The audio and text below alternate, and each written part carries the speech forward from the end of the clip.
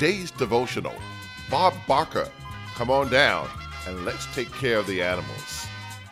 Bob Barker, the host of The Price is Right for 35 years, has died at age 99.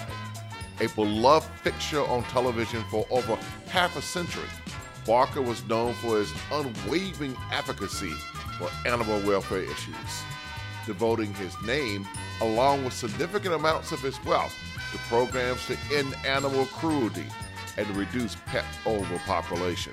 There's no biblical evidence that Jesus owned a pet. Dog ownership was not an element of Jewish life during the Lord's first coming.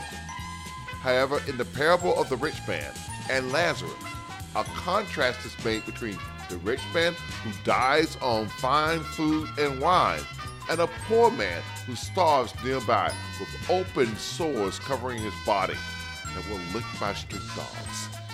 This suggests that the dog showed more compassion than the rich man. It also lists the dog's saliva as having medical properties that promise healing.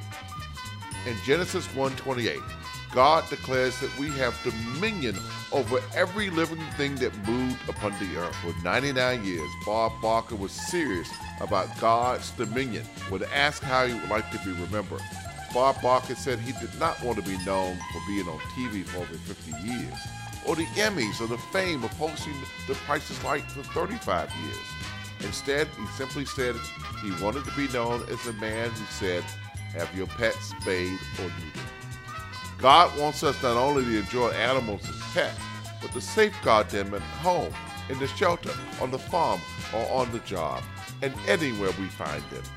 Let's take our godly lead from Bob Barker to come on down and let's take care of the animals.